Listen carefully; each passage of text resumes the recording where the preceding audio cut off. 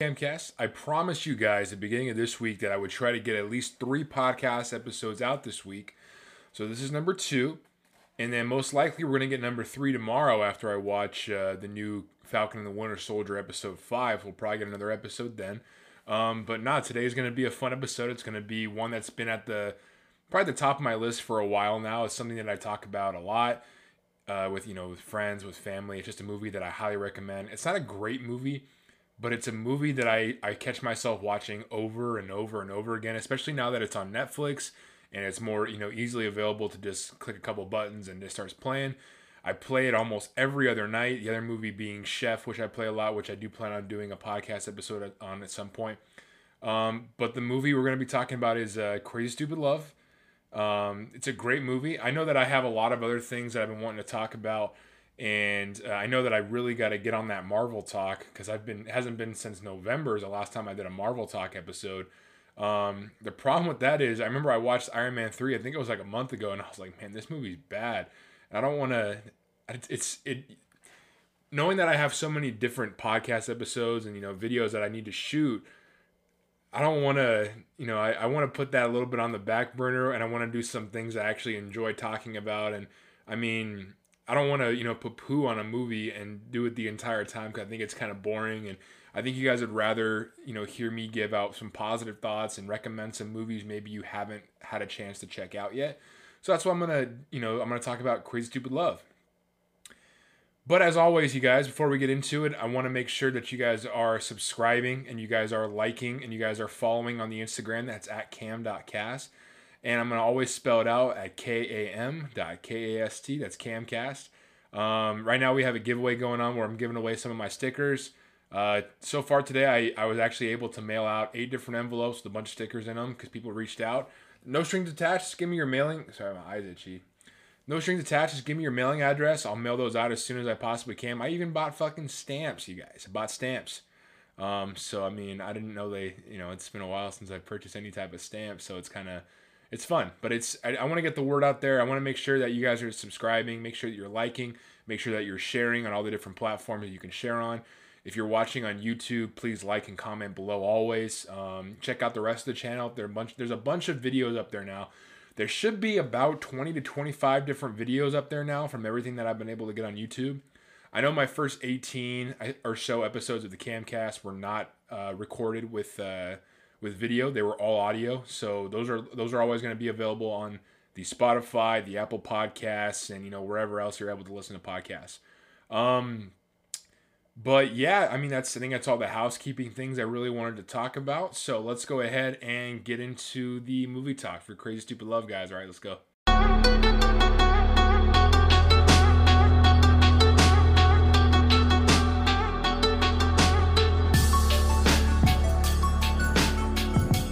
What's up, Camcast? It has been a while since I've done any type of movie review that doesn't involve superheroes or people flying around trying to save people.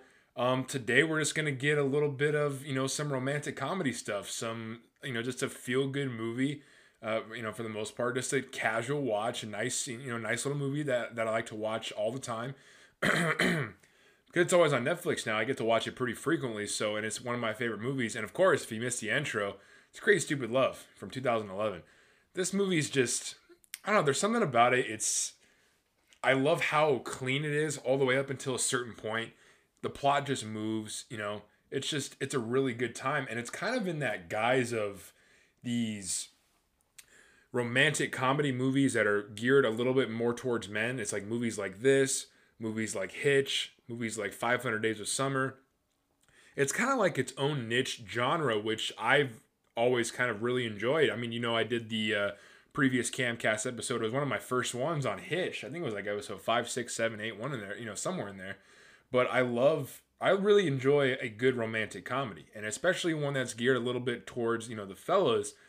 It's just, it rings true. You can understand it a little bit more. It's not like I'm watching The Knights of Rodanthe, or I'm not watching, like a Nicholas Spark. I'm not gonna watch those. I'm not gonna lie. I'm not gonna sit here and say that I'm gonna actively participate in that. But you give me a good movie about a guy trying to help somebody improve themselves after something horrible happens in their life, and have that guy just happen to be Ryan Gosling, who's one of the most charismatic people we've ever seen on screen ever, especially in this movie. He's amazing, right? We'll talk about it. I'm as straight as an arrow, but Ryan Gosling's a handsome man, right? That is just a really suave, good-looking man. I think I talked about him in the Remember the Titans podcast, which was number 3, I think, where I think I talked about him in that one too. How he's just one of my man crushes. Just a handsome guy. He just seems like he'd be a cool dude to hang out with. But yeah, Crazy Stupid Love, you guys. So this movie came out in 2011. It's almost at its 10-year anniversary, which is just crazy because I mean, like even this is the year of my 10-year high school reunion, which won't happen probably, which is fine because I don't really want to go back anyways. But it's been 10 years since 2011, and to me it's kind of crazy because this movie still kind of feels fresh. It still kind of feels new. But there are aspects of it that definitely feel dated, definitely feel old, and we'll get into those. We'll get them in great detail. So if you haven't watched the Camcast before and you're not very familiar with how I do my movie talk episodes, the movie talk episodes, the first part is always me breaking down how I feel about the movie, some of the plot, and I give you like my overall feel. You're going to get exactly how I feel about it. The second half is when I break down and I have my categories, okay? I got a couple different categories. I have 7 different categories, and I give a winner for each of the categories. The categories include, I'm going to read off of the thing, it's Best Scene, it's the Muy Mal Award, which is something in the movie that I think is just bad, and it kind of drags down the movie a little bit. Like in the past, I gave it to Daniel LaRusso's mom in The Karate Kid, and there's a couple other things that I gave it to. But so there's quite a few things in this movie that I didn't really like, and I don't think aged well, especially in this new era that we live in, which is 2021. We have number 3 is the greatest heat check in the movie. It's just a character that's not in the movie that often, but when you look back and you think about the movie, that character is somebody that really stands out for a brief moment, and you remember that exact moment when they did that thing on screen, which kind of made them steal the show for a little bit of the movie. And that was originally the Steal the Show award, but I've switched it a couple of times. Number 4 is Recasting Couch, which I kind of stole from The Rewatchables, which is a Bill Simmons podcast on The Ringer. It just was too good to not, use. Basically, I take somebody in the film and I recast them with an actor or actress from that time. So this will be 2011 that I think would have played that role a little bit better. I got a couple of those that we'll be able to talk about. 5 is Best Quote. Just talking about a few of the quotes that really stuck with me, and I'll pick my favorite. 6 is Facts on the Production, which is maybe some little tidbits behind the scenes that you guys don't really know about. And 7, of course, is Who Won the Movie. When you look back and you think about a movie, who was the actor, who was the player, who was the person in the film that makes you want to go back and watch it again. For instance, like in Inglourious Bastards, the person who won the movie is Christoph Waltz, right?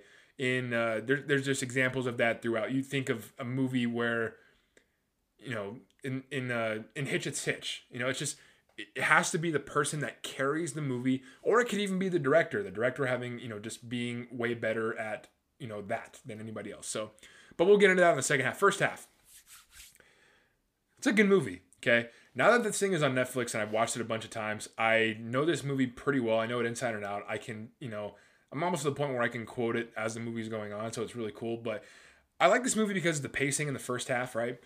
Movie starts off, and Cal Weaver, which is played by Steve Carell. Oh, let me go through the people who play in this thing. So this thing is directed by Glenn Ficarra and John Recue, and they're actually going to be directing the new Jungle Cruise, which comes out later this year or early next year. I'm not sure which one. And apparently they're directing a Harley Quinn and Joker movie also. And then the writer of this film, which I didn't find out until I did a little bit of research, is Dan Fogelman. Dan Fogelman is responsible for one of my favorite TV shows going the last 4 years, and that is, of course, NBC's This Is Us. So that guy's been responsible for me crying quite a bit while watching that sappy show. So I didn't know that. So it actually kind of makes sense that the writing in this movie is very smart, and the way they weave a certain storyline, a few storylines together, is not what you would normally get from a romantic comedy, and I respect that. Now I know who the writer is, and I understand how he took this and went on to write for This Is Us. So the main players, obviously, you got Steve Carell, you have Julianne Moore, you have Ryan Gosling, Emma Stone, John Carroll Lynch, who plays one of the brothers in The Founder. He's not Ron Swanson, he's the other one. He also plays the killer in Zodiac, the unofficial killer that Jake Gyllenhaal sees at the end of the movie. He's a great character actor. He's been in a lot of different things. So I'm a big fan of his. And then you have Marissa Tomei, who has a brief role. I think everybody loves Marissa Tomei. That's what hot Aunt May. So it's Marissa Tomei is what the people my age are calling her nowadays. And then of course Kevin Bacon. 6 Degrees of Kevin Bacon is well and alive in this movie. Everyone has one degree of Kevin Bacon in this movie, so it's kind of fun. But as I was saying before, the movie starts off. Steve Carell, Julianne Moore, they're married. They're in a restaurant. Julianne Moore's character says she wants a divorce, and then everything happens after that.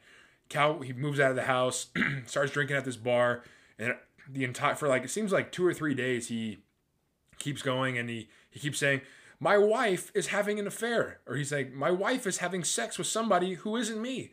You know which word isn't used very often? Cuckold. David Lindhagen made a cuckold out of me. He made a cuckold out of me. And then that was kind of funny. That version of Steve Carell felt very much like the 40-year-old virgin version. That's a tongue twister. Of Steve Carell, where he's just kind of, being a little goofy, being a little funny. And then that's when he meets Ryan Gosling's Jacob Palmer in the bar. Jacob Palmer basically tells him, I feel bad for you. We're going to help you rediscover your manhood. And then basically you got part of this movie is, Ryan Gosling's character teaching, it's a good 20-minute montage teaching Steve Carell's character, Cal Weaver, how to become a man again, how to get over his separation from his wife, how to overcome that, how to find his confidence again, how to just move on with his life. And that's really what it is. It wasn't the objective of him, of Jacob, for Cal, was not for him to just become a womanizer. That was not the goal, right? The goal was for Jacob to teach Cal how to just live again. After he tells him a story that, he's been with the same woman since he was 17, when they were in high school, and he's the only woman he's ever been with. You can tell that, Ryan Gosling's character, Jacob Palmer, feels bad for him, wants to just help him move along. And you don't find out till later in the movie that the reason he does that is, and it's not really said, but I've seen this movie so many times. Jacob is reminded of Cal Weaver through his dad. Basically, there's that scene at the very end when you see Emma Stone and Ryan Gosling are together, and he finally tells somebody something really personal about him, and he says that his dad was a sweet man, very unassuming, very kind. And after watching it a few times, I really think that Jacob thought that highly of Cal. He thought he was a good man. He thought he was a good human being, a good person, and he wanted to, I guess, right the wrongs that his mom did to his dad at that time. And I think that's one thing that doesn't go, mentioned that often in this movie, is the things that they were able to do with those two characters together. And I think it's really beautiful. Because it really does seem like, that relationship between Ryan Gosling and Steve Carell, it's really organic. They really do feel like they're good friends, after everything that they've been through, basically Ryan Gosling taking Steve Carell under his wing, and you really feel that. And, things go on, and you see the other side of it too. Cal's ex-wife, Julianne Moore, she's kind of dealing with it. She has the kids, and they have that weird son that they have, their middle child. I'm just not a fan of his, and I'll get into him more in the categories. But that's probably the weakest part of the movie, is any time that kid is on screen. But I'll talk more about it. But I think the reason why this movie works is, for me, why it works for me is I love watching a movie in which somebody betters themselves, where they become a better person, where they grow, where they build something. That's the reason why I love The Social Network so much, is because the entire movie is building. That's why I love Hitch, because Albert Brenneman is being built into, he's not being built, he's growing as a person, and he's becoming more confident. I love movies like that. I love when the main character or side characters are able to, break out of the stigma that is their normalness, and kind of go into a realm that's a little bit more uncomfortable for them, and become a better, more confident version of themselves. I love when movies are able to pull this off correctly and just do it. Because it's fun. That's what you really want to see. You want to see people succeed. That's why I love watching this movie and Chef so often, because it literally is, two easy watches, two very simple movie watches where there's not a lot going on. There's not a lot behind the scenes that you really got to take into account for.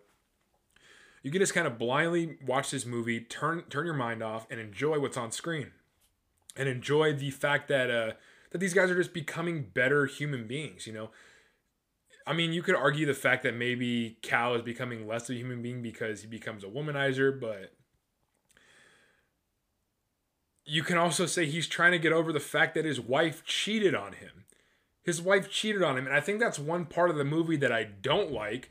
The movie seems to give Julianne Moore's character a free pass, right? They want us to feel bad for her when she finds out that Cal slept with 9 other women, including their son's English teacher. They want us to feel bad for her, but she cheated on him. And he says it in the movie. He's like, I wasn't trying to win. I was trying to move on. And I'm sure he learned after he did sleep with those women that that wasn't the way for him to move on. And he still loved his wife, you know, because they were just separated. They weren't divorced. But that's the thing that I really do have a problem with this movie. Every time you watch it, they show it in such a way that they want us to feel bad for the mom and the wife. And I never feel bad for her. She cheated. She cheated with a coworker, David Lindhagen, which I say a ton of times in this movie. Her coworker, and that's unforgivable. You cheated. You've been married for, over 25 years, and you cheated with somebody that you see every single day at the office. It's not great. Yeah, I'm sure Steve Carell's character could have done a lot more to spice up the marriage, make things better, but that does not give anybody the right to cheat. Just because you're not spicing things up. But I don't know. That's just how I look at the world, but I'm a little bit different. Then the weird plot that I don't really care for at all is Robbie, the son. So Robbie's in 8th grade, and he has a crush on his babysitter, who has a crush on Steve Carell's character, and it's just uncomfortable. The kid's uncomfortable. The babysitter walks in when he's masturbating, and he says I'm sorry to her. To which then he continues to say like, I want you to know I think about you when I do it. And it's like, why would you? But the girl says to stop. I don't want to hear it. But he keeps going. That there's no way that would fly in 2021. It was creepy for 2011. Like I don't even think it was funny because the kid is weird looking.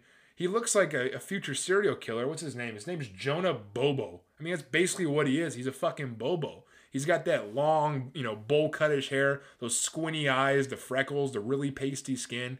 I'm not a fan of that kid. He always has dragged down the movie for me, especially because he never really went on to do anything else.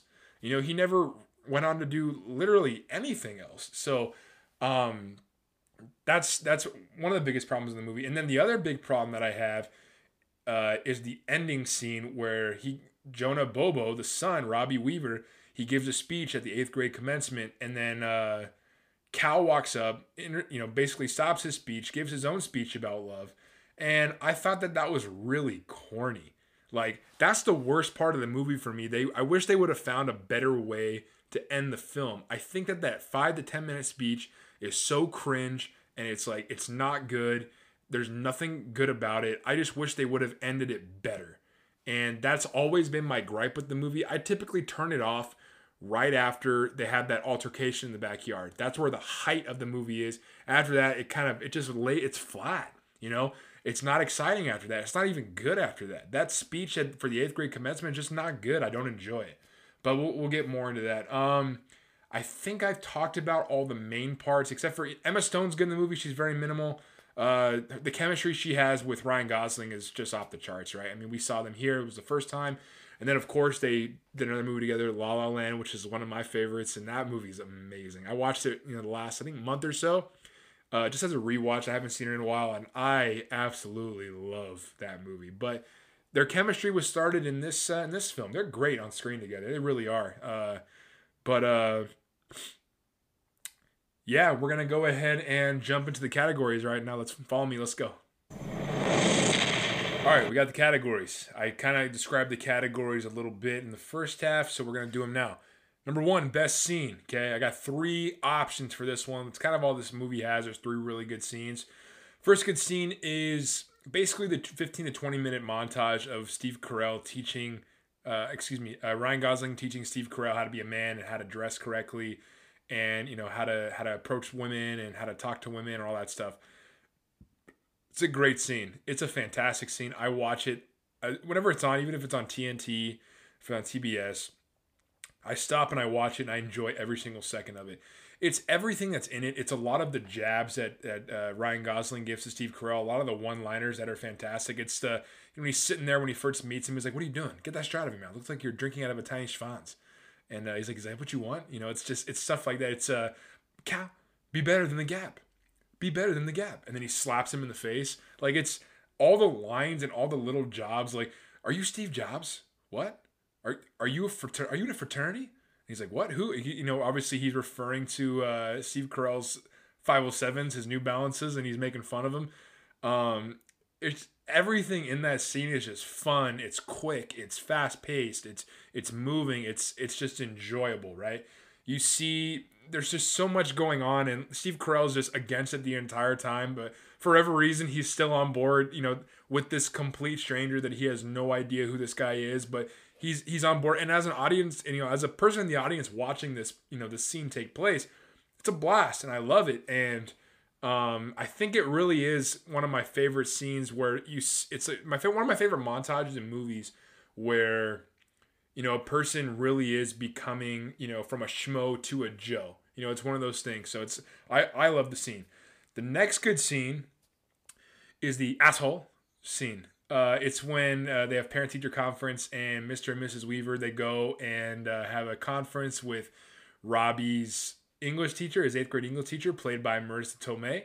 And, obviously Steve Carell's Cal Weaver character is just scared because she was the first person that he wound up sleeping with during his sleeping with women montage. And obviously the wife doesn't know. And the whole time, Marissa Tomei's character is just being above and beyond the entire time. So what Mrs. Weaver's like, so I'm kind of confused. Where did you guys meet? And then she goes, I will, I'll let your husband say that. And then Cal Weaver's just like, I think we met at last year's parent-teacher conference. And she just goes, ha. And then she goes on the board and she writes, asshole. Somebody, what did she say? She says, something along the lines of, when you go downtown on somebody for 30 minutes because he's nervous. And then Mrs. Weaver goes, ew. And it's a good scene. And then it keeps going and it finishes off with, tell her that she's the perfect combination of sexy and cute. Asshole. It's just the way she says asshole in that entire scene is amazing. And especially because, Robbie Weaver got in trouble earlier in the movie for saying the word asshole in her class. So I thought it was a great scene. It was really funny. It was unexpected when you watch it the first time, and I loved it. The next good scene for me is the David Lindhagen scene. It's a scene where Cal goes back home. He tries to win his wife over with mini golf. Then Cal learns that his daughter, Hannah, which is played by Emma Stone, is dating Jacob, and they had no idea that, Jacob had no idea that Cal was her dad. And he's against it at the start. And at that same time, the babysitter, Jessica, her dad finds out that she has naked pictures that she's going to give to Cal. And so the dad, which is, the Zodiac killer, which I can't, I don't want to get his name wrong or whatever. But he goes over there and he's going to beat him up. And all this is happening at the same time. They're fighting. And all of a sudden, Kevin Bacon's David Lindhagen comes through. And he's like, hey, you left your, hey, Emily, you left your sweater in my car last night.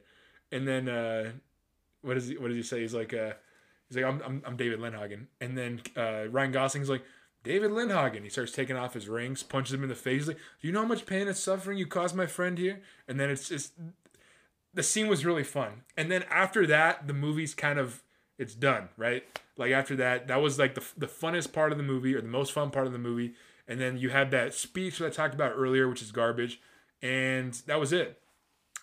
The reason why, so I'm going to give my winner. The best scene for me is the montage of Steve Carell becoming this, this debonair, this ladies' man. I love that scene. I think it's really fun to watch.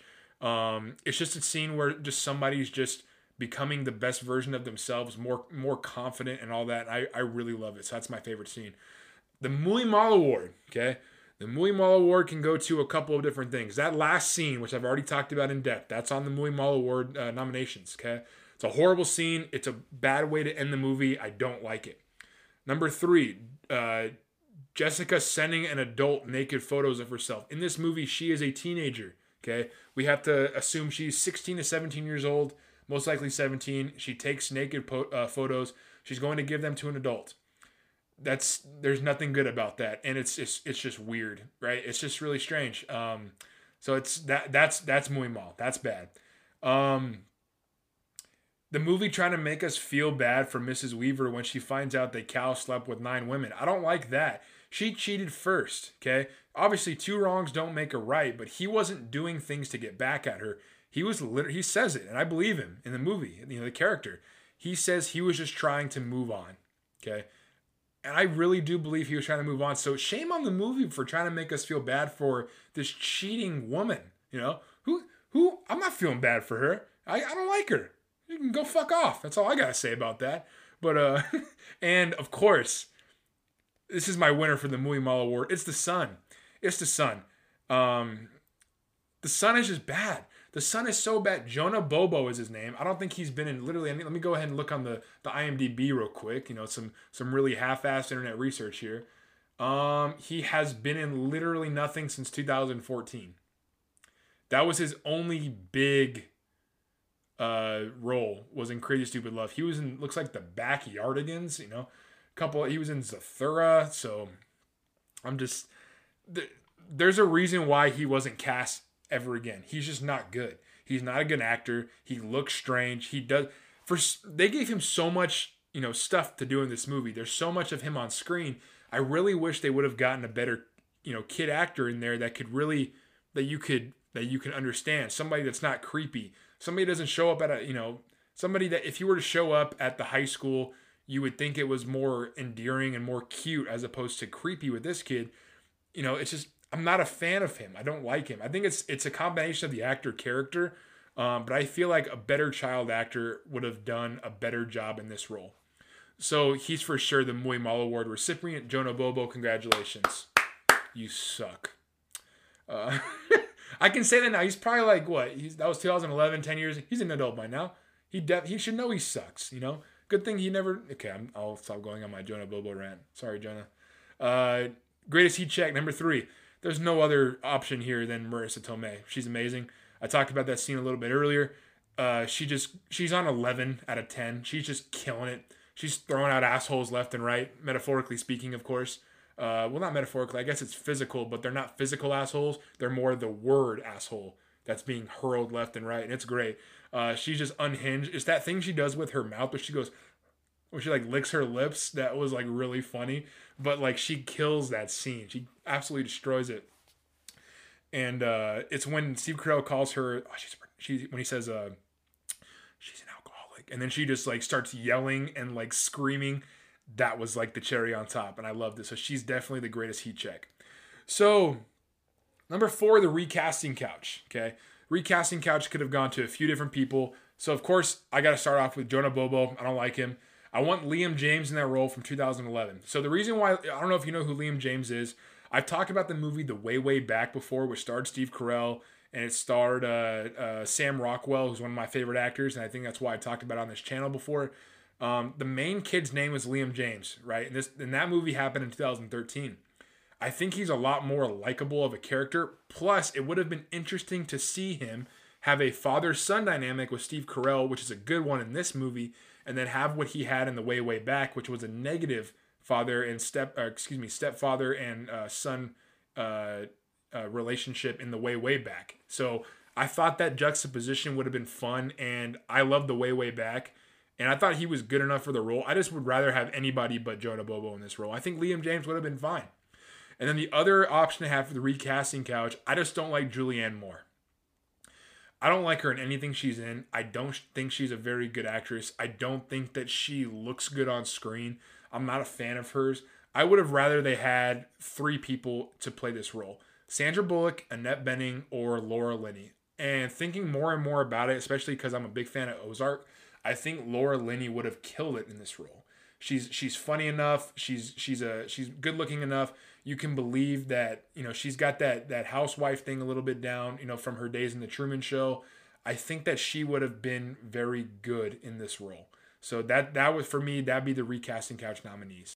All right, we got our next category is best quote. I've said a couple of the quotes. This movie doesn't have a lot of really good, like, poignant quotes. It doesn't have anything like The Social Network or movies like that, but it's got some funny quotes. One of the good ones is, Cal, be better than the Gap. That's a good quote.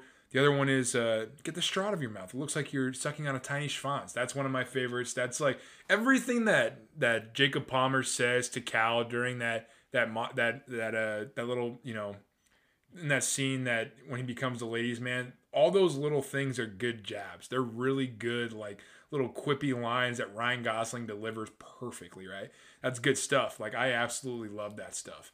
Another good quote is just Marissa Tomei, very simple. She says, asshole. That's a good one.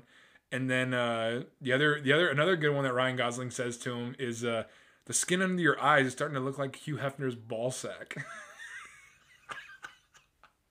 That shit's really good. Like, that's really funny. And then Cal's looking at it, he's like, oh God, it does. And he's like looking at himself in the mirror. But for me, the one that I say most often is, Cal, be better than the Gap. And then he slaps him on the face, and Cal's like, stop doing that. So that's my pick for best quote. Number 6, facts on production. So I'm going to be looking at the screen a little bit here, so that way it was a lot to write, so I wanted to make sure that I got a lot of it down. So there's some really cool things here that we'll talk about. First one, Emma Stone is only 3 days older than Annalie Timpton. However, her character Hannah is approximately 25, is 7 to 8 years older than Annalie Timpton, Jessica's character, who's 17. So that's kind of interesting. She definitely looks young, Annalie Timpton, but I just thought that was kind of interesting. The name David Lindhagen is said 19 times in the film. Robbie's class is studying the Scarlet Letter. The novel is the basis for Emma Stone's movie Easy A, which came out in 2010. So there was like a little bit of, the Scarlet Letter in back-to-back movies in Easy A and in Crazy Stupid Love. So that was funny. Was a couple other good ones. When Ryan Gosling and Steve Carell discuss getting Mr. Miyagi, Gosling grabs Carell's nose and squeezes playfully, saying, honk. There's a reference to Karate Kid Part 2 where Miyagi honked the nose of an opponent instead of striking him.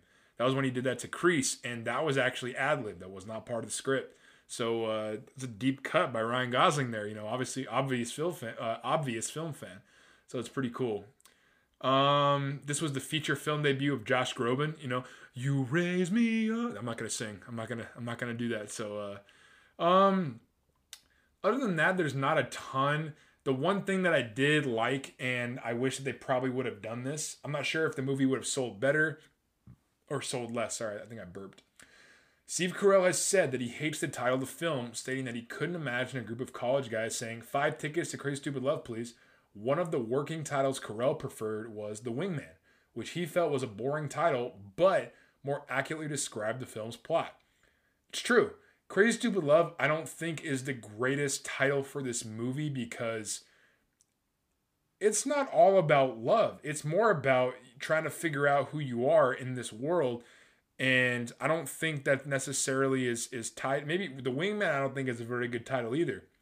But, it's better. I think it's better than Crazy Stupid Love. I think that would have been a better title because the main point of the movie is that Steve Carell was trying to better himself as a man and, get over things and move on.